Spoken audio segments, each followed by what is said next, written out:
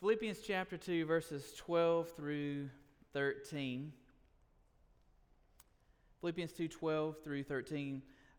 Thanks to Nathan for reading the first 11 chapters there. I wasn't going to do that, but it does make a nice segue into these verses. Like most passages in the Bible, it's, whatever you do, you're picking something out of context without reading the entire Bible every time we get together. It's kind of hard to not do that. So thank you for that. If you have your copy of God's Word today and you found your place there, would you stand with me this morning in honor and reverence for the reading of the words of God? The Word of God says this: "Therefore, my beloved, as you have always obeyed, so now not only as in my presence, but much more in my absence, work out your own salvation with fear and trembling. For it is God who works in you, both to will and to work for His good pleasure." You may be seated. Father, we are so grateful to be here today, and thank you for your word. We pray that it would speak loudly to us today, and we pray that we would listen intently and walk out of here changed, Lord. And we just pray these things in Jesus' name.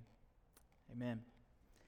In my younger years, before I met Miss Kylie over there, and it spilled over some into when we were married, I was what you call a vagabond, sort of. I moved a lot. I worked a lot of different weird jobs, and people in the office are probably snickering behind my shoulder, behind my back there about that. It's a running joke in the office, but one of those things I can tell you is no matter where you are, clicking the mouse in an office or working at a warehouse or wherever you are, there's some things that are pretty consistent. Wherever you are, there's usually that guy. There's that guy, and you know the one I'm talking about. He swings by your desk or he catches you in the break room, and you see him and you kind of know it's coming, and there it is. "Hey, Turner, you working hard or hardly working?" And you've probably heard that before, and maybe you're that guy today. I'm looking out there and thinking some of you might be. Well, that's what we're talking about today, working out your salvation. Are you working hard or hardly working? And it's a funny kind of a cliched sort of thing, but it's actually a good question for us as believers. So I'm going to ask you today, First Baptist Church, are you working hard today, or are you hardly working out your salvation? Your answer matters more than you may think. The Scripture tells us, we're going to dive right into the meat of it here. Work out your salvation with fear and trembling. First of all, let me say this is a command. But it's also something that we do in response to what Paul has just said in the previous verses. Nathan read some of those. In chapter 1, if we back up that far, we see the Philippians need encouragement because they're undergoing persecution, very similarly to what Paul went through, up to and including imprisonment. So not just the light sort of maybe making fun of or people don't like you, but no, they're suffering. They're being persecuted. And Paul is encouraging them to live lives worthy of the gospel in spite of their persecution. And then in chapter 2, he encourages them with the example of Jesus, how Jesus Christ suffered for our sake, on our behalf, and how we ought to remain united in the example of Christ, who was exalted for his unflinching obedience. But I suppose the ultimate question here is, well, what does it exactly mean to work out salvation? When we believe salvation is by grace and not by works, I think it's our duty to figure that out and to know what that means. I think we have to know so that we can apply it to our life. What does it mean to work out our salvation if once saved, always saved, right? Well, it's true, the saints do persevere unto the end. We believe that, I believe that, but apparently Paul thought that there was a need here. There was a need for a proper amount of fear and trembling to go along with that. Jesus himself told a parable, kind of scary in some ways. A parable as a sower and the seeds. A sower, he sows seeds into 4 different kinds of soil. And what's interesting, 3 of those soils look great. 3 of the 4 look awesome. They pop up, they spring up, they grow, they show signs of life. But some of those, even though they look great at first, never produce any genuine fruit and are therefore found to be bad soil. And I hate to say it, but I think we can look around our churches in the United States today and see there's evidence of that parable taking place. Look at many churches' church rolls, and you'll find there are people on the church rolls that haven't darkened the doors of any church for years. At a previous church I was at, we looked at our church rolls one time, and we tried to just figure out, does anybody know these people? Does anybody in our congregation even know who these people are? People have been there for 50 years and didn't know some of those people. Surely they've joined other churches, some of them, but some of them probably not. Some of them probably were those seeds that sprang up quickly and withered away. So today we're going to look at our text, and we're going to see that there's something beyond the conversion experience. There's something for us that matters beyond that initial moment when we make our decision, when we walk the aisle, when we shake the preacher's hand, when we sign the card, whatever it is that we think of. There's something beyond that conversion experience that's important, so important, that Paul says we ought to do this with fear and trembling. Two aspects of our salvation, if you will. And one of the things let me just say real quickly that do not confuse conversion with salvation.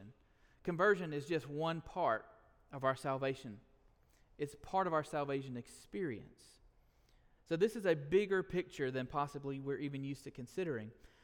First part of that is the work and the fruit that indicates a real life change in our heart. That's what we're going to kind of hover around today, the idea of working out our salvation.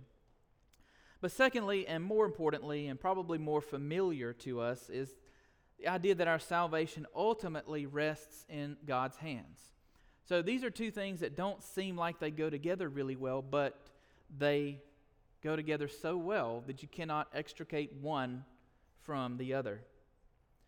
So let's dive right in. Let's look at part one of our salvation, the fruit, our work. Our work, Philippians 2:12. Paul says, therefore, my beloved brethren, and therefore, he's talking about everything that's come up to this point. We've talked about these things. Just as if you've obeyed, and he says, now, not only as in my presence, but even more so in my absence. Here's the brass tacks. Work out your own salvation with fear and trembling. Let me ask you something. Going back to the work theme here, anybody ever put in a 2-week notice anywhere? Anybody? Nobody in here. Okay, all right. I'm the only one. So let me just tell you what it's like. If you've ever put in a 2-week notice, maybe you found a good job somewhere else, or maybe you just got tired, and you were just fed up with it and you were moving on. So you put in that 2-week notice, and there's something that happens inside of you when you do that. You realize there's really nothing they can do to me at this point. There's no serious repercussion for anything that comes. Maybe you don't want to ruin your good name or something, but deep down inside of you, you realize that this is freedom, I can just coast until the end and I'll be fine. I will make it. Well, let me assure you, Paul is not talking about working out our salvation. He is not talking about Christianity as if we're working out a 2-week notice, right? We're not just there punching a clock until it's quitting time. We're not coasting on our way out the door. We are called to work until the end. Most Baptists, we wrap our minds around verse 13 pretty easily. God is at work in you. That's great. I get that. I'm saved by grace alone, through faith alone. Everything is God from the beginning to the end. He saves me. He keeps me. I understand that part. What about working out my salvation? What does it mean? Well, let me tell you, there's two kind of popular ideas about what it means, and they're pretty simple. The first is that it says just what it looks like it says, and this is all there is to it. If you want to be saved, you got to work. If you don't work, you're not saved. As a matter of fact, if you are saved and you quit working, then you're quit being saved. And there's some people who hold to that, and it's a scary way to live. I don't believe many of us in here hold to that. Southern Baptists traditionally, typically, do not believe that once a person has been saved by God's grace, that they can then do anything to separate themselves from the love of God. But there are those who say that. And then there are those, conversely, who will say, well, this can't have anything to do with salvation. It's really all about the sanctification process. So nothing about salvation, because once you're saved, you're in. That's all there is to it. Don't worry about it anymore. And Paul is just, in fact, talking about this like you're working out your last shift at Hardee's. You're just punching the clock until it's time to get off. And I don't think that's the case either. I think this is a hybrid of the two things that are difficult to understand, maybe even impossible. Let me say first, no, we do not earn our salvation by works. I just want to make that very clear. Nor do we earn the right to keep our salvation by works. But neither do we have the right to claim salvation and membership in the household of God if works are absent. It's a difficult thing to grasp. You don't earn anything, but you don't have the right to say, yes, I'm a believer. Look at all I haven't really done anything. I'm not really faithful. I don't really love people. I don't really love God, but, I joined a church. Baptists, we're often hampered by this idea of conversion so much. We put so much emphasis on the initial conversion and then kind of slack off in the process that happens afterwards, the sanctification process. I think that has been the difficulty of Baptists through the years. We've always striven to find ways to correct that, and we're still working on that. How do we keep our fervor in evangelism and raise our discipleship to meet it? But it has led to some seeds in the rocky soil and some seeds from the thorny soil being in our churches and feeling eternally secure, right? That seed that sprang up quickly, and we all patted them on the back, and we put them in a Sunday school class, and we said, congratulations, and we never checked back in with that person. And if we did, though, we would find out that a lot of those people, a lot of those seeds have withered away, and they've shriveled up to nothing. There was no fruit afterwards. There must be fruit born in the course of our lives. I find it interesting that probably what's interesting if you look at the parable of the sower, the most promising seed of all would have been the rocky soil, because it sprouted the first and it grew the quickest. But even that is not an indication. It didn't produce fruit. There was no working out there. But not only is working out evidence, it's also a command. It's also a command to follow. You see, nobody likes to work with a lazy person, right? Nobody likes to work with a lazy person. Even if you're lazy, you don't like to work with a lazy person, because what happens is you get more work to do, right? If you two are working on the same project and you've got a goal to accomplish and somebody's not carrying their weight, then you've got to pick up the slack. And Paul knew that. He was no different. Paul looks around and he says, you know who I want to work with in the kingdom? I want to work with people who are going to work hard. I don't want to work with people, with believers who are here to coast out their Christian life and let me do all the work. Let me tell you something. There is no such thing as a retirement plan in this book. There is nowhere in here where it says, well, when you've done your part, you can quit working and let the other people have it. Let the young people have it, or the new believers, or the new members. And I've heard that sentiment before, and sometimes what people mean is I've done this certain thing for a while and I'm tired of doing that certain thing, or I believe I'm called to do something else now. Nothing wrong with that. We all need a little bit of change of pace sometime. But then I've heard people say, I am done officially. Like, I have worked a long time in the church. I've served the Lord long enough. Now it's time for me to kick back and relax and watch other people work. Serve me for a while. And there is nothing in the Bible that says we do that. There's no retirement plan in the Scriptures. Some people, though, we feel like, I can't do what I used to do, so I might as well not do anything. And I'm here to tell you, there are plenty of things that you can do, even if you don't have the same physical strength, even if your mind isn't the way you used to have it, used to remember being, even if you don't have the financial resources that you might used to have. There are plenty of things that you can do in the service of the kingdom of God. Some of the most important things are done by those people, those very people I'm describing. God, in fact, needs your wisdom. He needs your spiritual experience. One of the things I think is a tragedy is oftentimes our church people tend to get this mentality of retirement right as they're hitting their spiritual stride. You are just coming into spiritual maturity. Sometimes maybe you've hit that stride. It's time for us to work. Pastor Matt has been preaching on the book of James, and it's basically one long exposition of the idea that true saving faith is accompanied by works.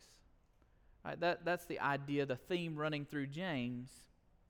Genuine saving faith is never detached from works. Again, doesn't mean we're saved by works, but it's part of our assurance. It's part of what it means to be a believer.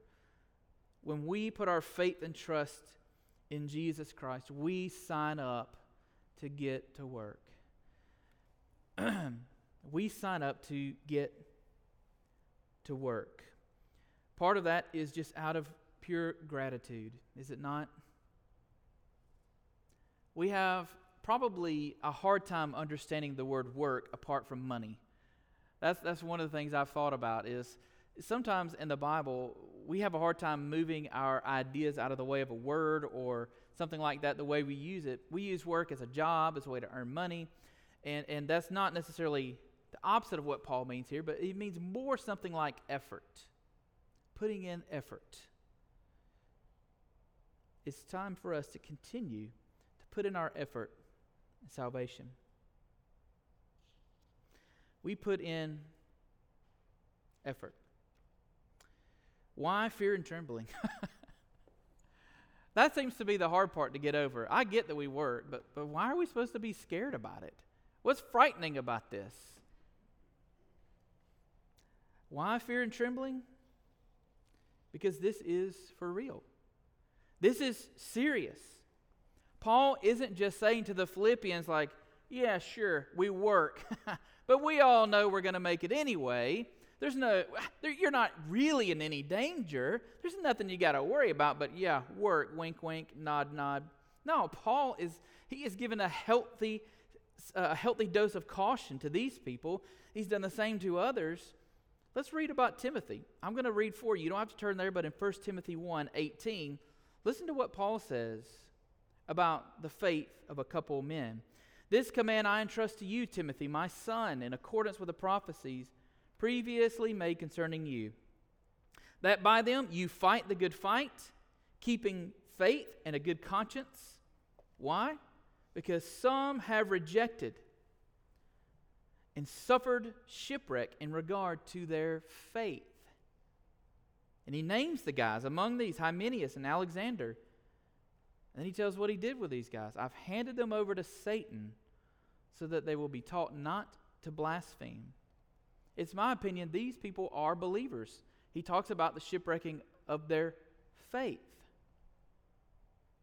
What does this mean? At least they were thought to be believers. Whatever the case, I sure don't want to be handed over to Satan, not in this life or the next or any time. Paul is saying this is serious. We work out our salvation. We produce the fruit of righteousness. But there's another part, there's another aspect to our salvation. That is God's part, the familiar part, probably to most of us. God is at work. God's promises and God's power assure us of some things. Verse 13. Work out your salvation with fear and trembling, because knowing that it is God who works in you both to will and to work for His good pleasure. God is at work in you to will and to work for His good pleasure. All you people who've never put in a 2-week notice, have you ever been on a boat? Nope, shoot. Striking out today. All right. You probably have. Maybe you've been on a ski boat or a bass boat or something, and maybe you've been on a yacht or who knows what. But if you're out here and you watch the river, you see these boats screaming up and down the river, these big giant gasoline engines just pounding the water, and they're flying through there 60, 50 miles an hour faster sometimes. And it's amazing to see what kind of power can be generated by those things. They're flying through there. But it'd be hard to imagine getting that kind of speed out of something that has no engine at all. Something that just runs purely on the power that can be grasped around it. Let me introduce you to the Vestas Sail Rocket 2. It's a boat, not a rocket. It's a boat, and it's designed for speed, but it has no engine. No engine at all. Yet in November 2012, the Vestas Sail Rocket 2 shattered the sailing speed record. And to put it in context for us landlubbers, at over 75 miles an hour, she sailed just off the coast of Namibia. 75 miles an hour. That may not sound impressive if you don't know about boats, but that's fast. That's really fast. That's scary fast. And she did it all without the assistance of an engine. But what's really interesting is this boat, without human beings, without people, goes nowhere. Without somebody to hoist the sails and tighten the rigging and hold her just into the wind there or away from the wind, that boat goes nowhere. Yet, if a human being puts in just a little bit of work, that sailboat can scream down the coast at 75 miles an hour. There's no way they could row that fast. There's no way they could swim that fast. The boat is doing the work. The wind is doing the work, causing the speed, but they're having to put in something of their own. And together they can do amazing things. Now, obviously, God is greater than the wind. We're not equating God with the wind, but aren't our lives like that sailboat? You can't make that boat go anywhere. You can't do anything in your lives to grow, to change, to move. But if you put in just a little bit of work, if you put in work, God will fill your sails. One of my favorite college professors, Dr. Dale Yance, passed away earlier this year. It was a sad day when I found that out. He was a favorite of a lot of people. One of the things he used to say to us regularly was that the power of the Holy Spirit was like the wind. It's like the wind. You can't create it. You can't control it. But if you want to use it, you've got to hoist your sail and let God do the rest. You see, it's God who's at work. That's why we work, because God is at work. God is at work both to will and to work. Let's look at that real quick. God is at work in your will. Now, what's funny, you may be like me, and you might be misreading this, saying that it is God's will for me to work, but that's not what it says. He's talking about my will. I believe here God is talking about taking over the two parts of our lives, our hearts and our hands. God is at work to will. He wants your desires. He wants your inclinations. He wants your heart. And you know, if you think about the opposite of that or the alternative to that, what is the alternative to giving God your heart and your will? Well, somebody else gets it, right? Maybe you think you ought to be the boss of it. Maybe unwittingly, you give it to someone else or something else. That's how you make a mess of things. That's how we make a mess of things in our lives. That's how some have shipwrecked their faith, according to the Apostle Paul. But if we submit to God, even our hearts and our desires can be guided by God. You ever think about this?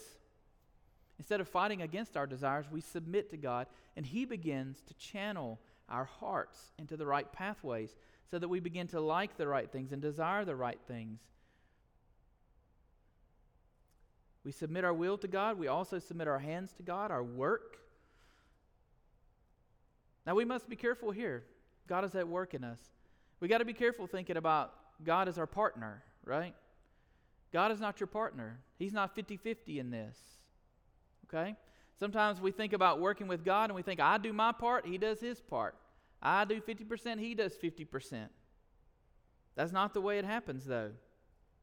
We might even think, well, think about, Jesus said, take my yoke upon you. Well, that's a yoke as one side and then the other. But yeah, but the whole point of the story of the yoke is that when you put on Jesus' yoke, He does all the work. You get to strap on that yoke and Jesus pulls the plow. That's what Paul is talking about here. Paul uses other farming analogy that's similar to this. He says Paul plants, Apollos waters, or another waters, but it's God who brings the growth. We have to do something, but we can't take credit for any of the growth. Nobody in here can make a flower open up and grow. We just do our part, and God provides the growth. And lastly, it says, for His good pleasure. For His good pleasure. And this is really the ultimate end of all of this. This is where it all comes to a head. We work, we partner with God, we put in what we need to do to partner with God and what He's doing already. We hoist our sails. We pull our paddles in and we pick up the sail and we catch hold of the Spirit's power. We work for His good pleasure. Ultimately, everything boils down to that. It's all about God's desires, God's designs, God's plans, God's glory, not yours, not mine. And what's kind of nasty is some people would tell you it's the exact opposite of that. They will look around and say, well, you know what religion's about? You know what the Bible teaches us? That everything is about you. You want something you don't have? Hey, I can get it for you. What do you want? You want wealth? You want health? You want comfort? You want increase? You want favor? You want prosperity? You name it. You can have it. Because it's all about you. God's here to serve you. But that's not the truth. The truth is, it's all about God. And that is a despicable way to live, trying to fit God into my plans. He's never going to fit. He's never going to fit into your plans. It's the other way around. When we realize we ought to be trying to fit ourselves into God's plan, well, then things turn around. Our lives are difficult oftentimes because we're doing just that. You see, God is at work in you. He's at work in you for His good pleasure. And let me assure you, He does want what's best for you. He's not this mischievous sort of old man in the sky trying to have fun with you and torture you or that sort of thing. He's there looking down as a loving Father in our lives for His good pleasure. If you're having a difficulty in life, one of the things you might ask yourself is, who's pulling my yoke? To go back to the analogy. Am I out there all by myself, or am I, while Jesus is over here plowing, am I just going in this direction? It's going to be tough. Hit yourself up under His yoke. Avail yourself of His strength.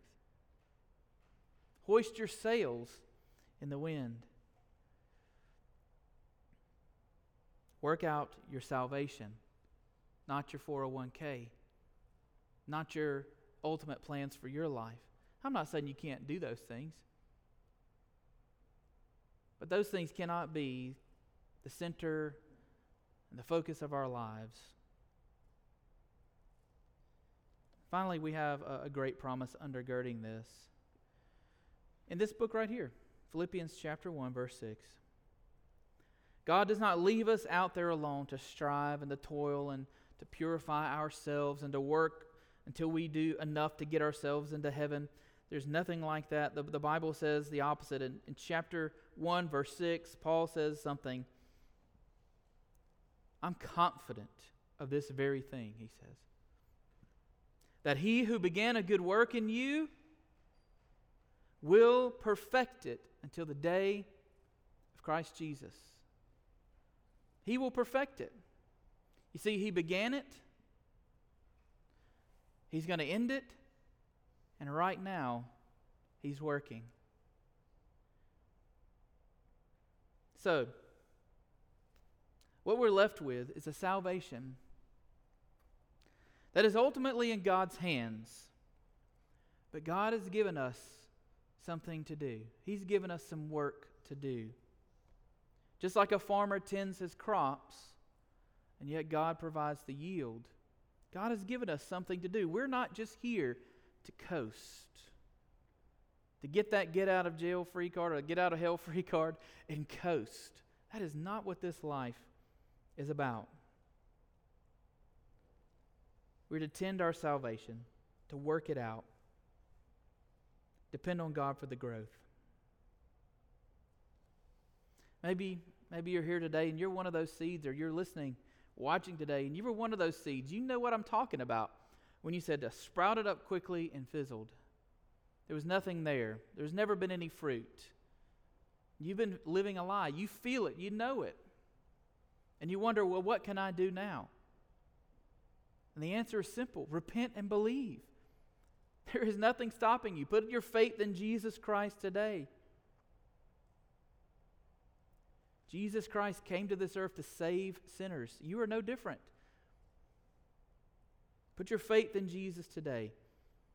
Begin today to work out that salvation that God so freely gives to any who ask.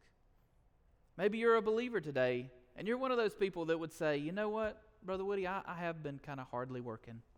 I've not really been doing much with what God has given me. I would say to you, repent of your slackness. Repent of that. Begin to work. Labor for the kingdom.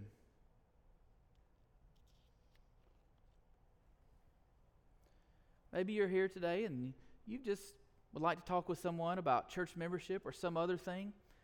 I want you to know we don't have our altars open right now, but I'll be here after the service. Or if you'd like to talk with Pastor Matt, we'd love for you to do that. Call the church office, make an appointment, come by and see him later on this week. Any of us, myself included, would be glad to speak with you. But we want you to know First Baptist is a good church home. As Pastor Matt says, we're not perfect, but we love the Lord. And we strive to be a solid church family. We look forward to talking with you after the service today. Before I pray today, let me mention that we do have a special call business meeting. It will take just a moment. So after the time of reflection, I'll call us to order very quickly, and we'll do that this morning. After I pray, we're going to have a time of reflection for you to consider this morning, the Word of God, right there in your pew. Let's pray together. Father, we're grateful to hear the Word of God. We're grateful to have such straightforward commands. Work out your salvation. We're also grateful to know that there is the great safety net there, that we're not responsible for the outcome. We're not responsible for the fruit. That's all up to you. And you have guaranteed us that fruit there working in our lives. Lord, I pray today if there's someone who doesn't know you, that today they will put their faith and trust in you. They will begin to live for you, Lord, and show that fruit of salvation in their own lives. We pray it in Jesus' name. Amen.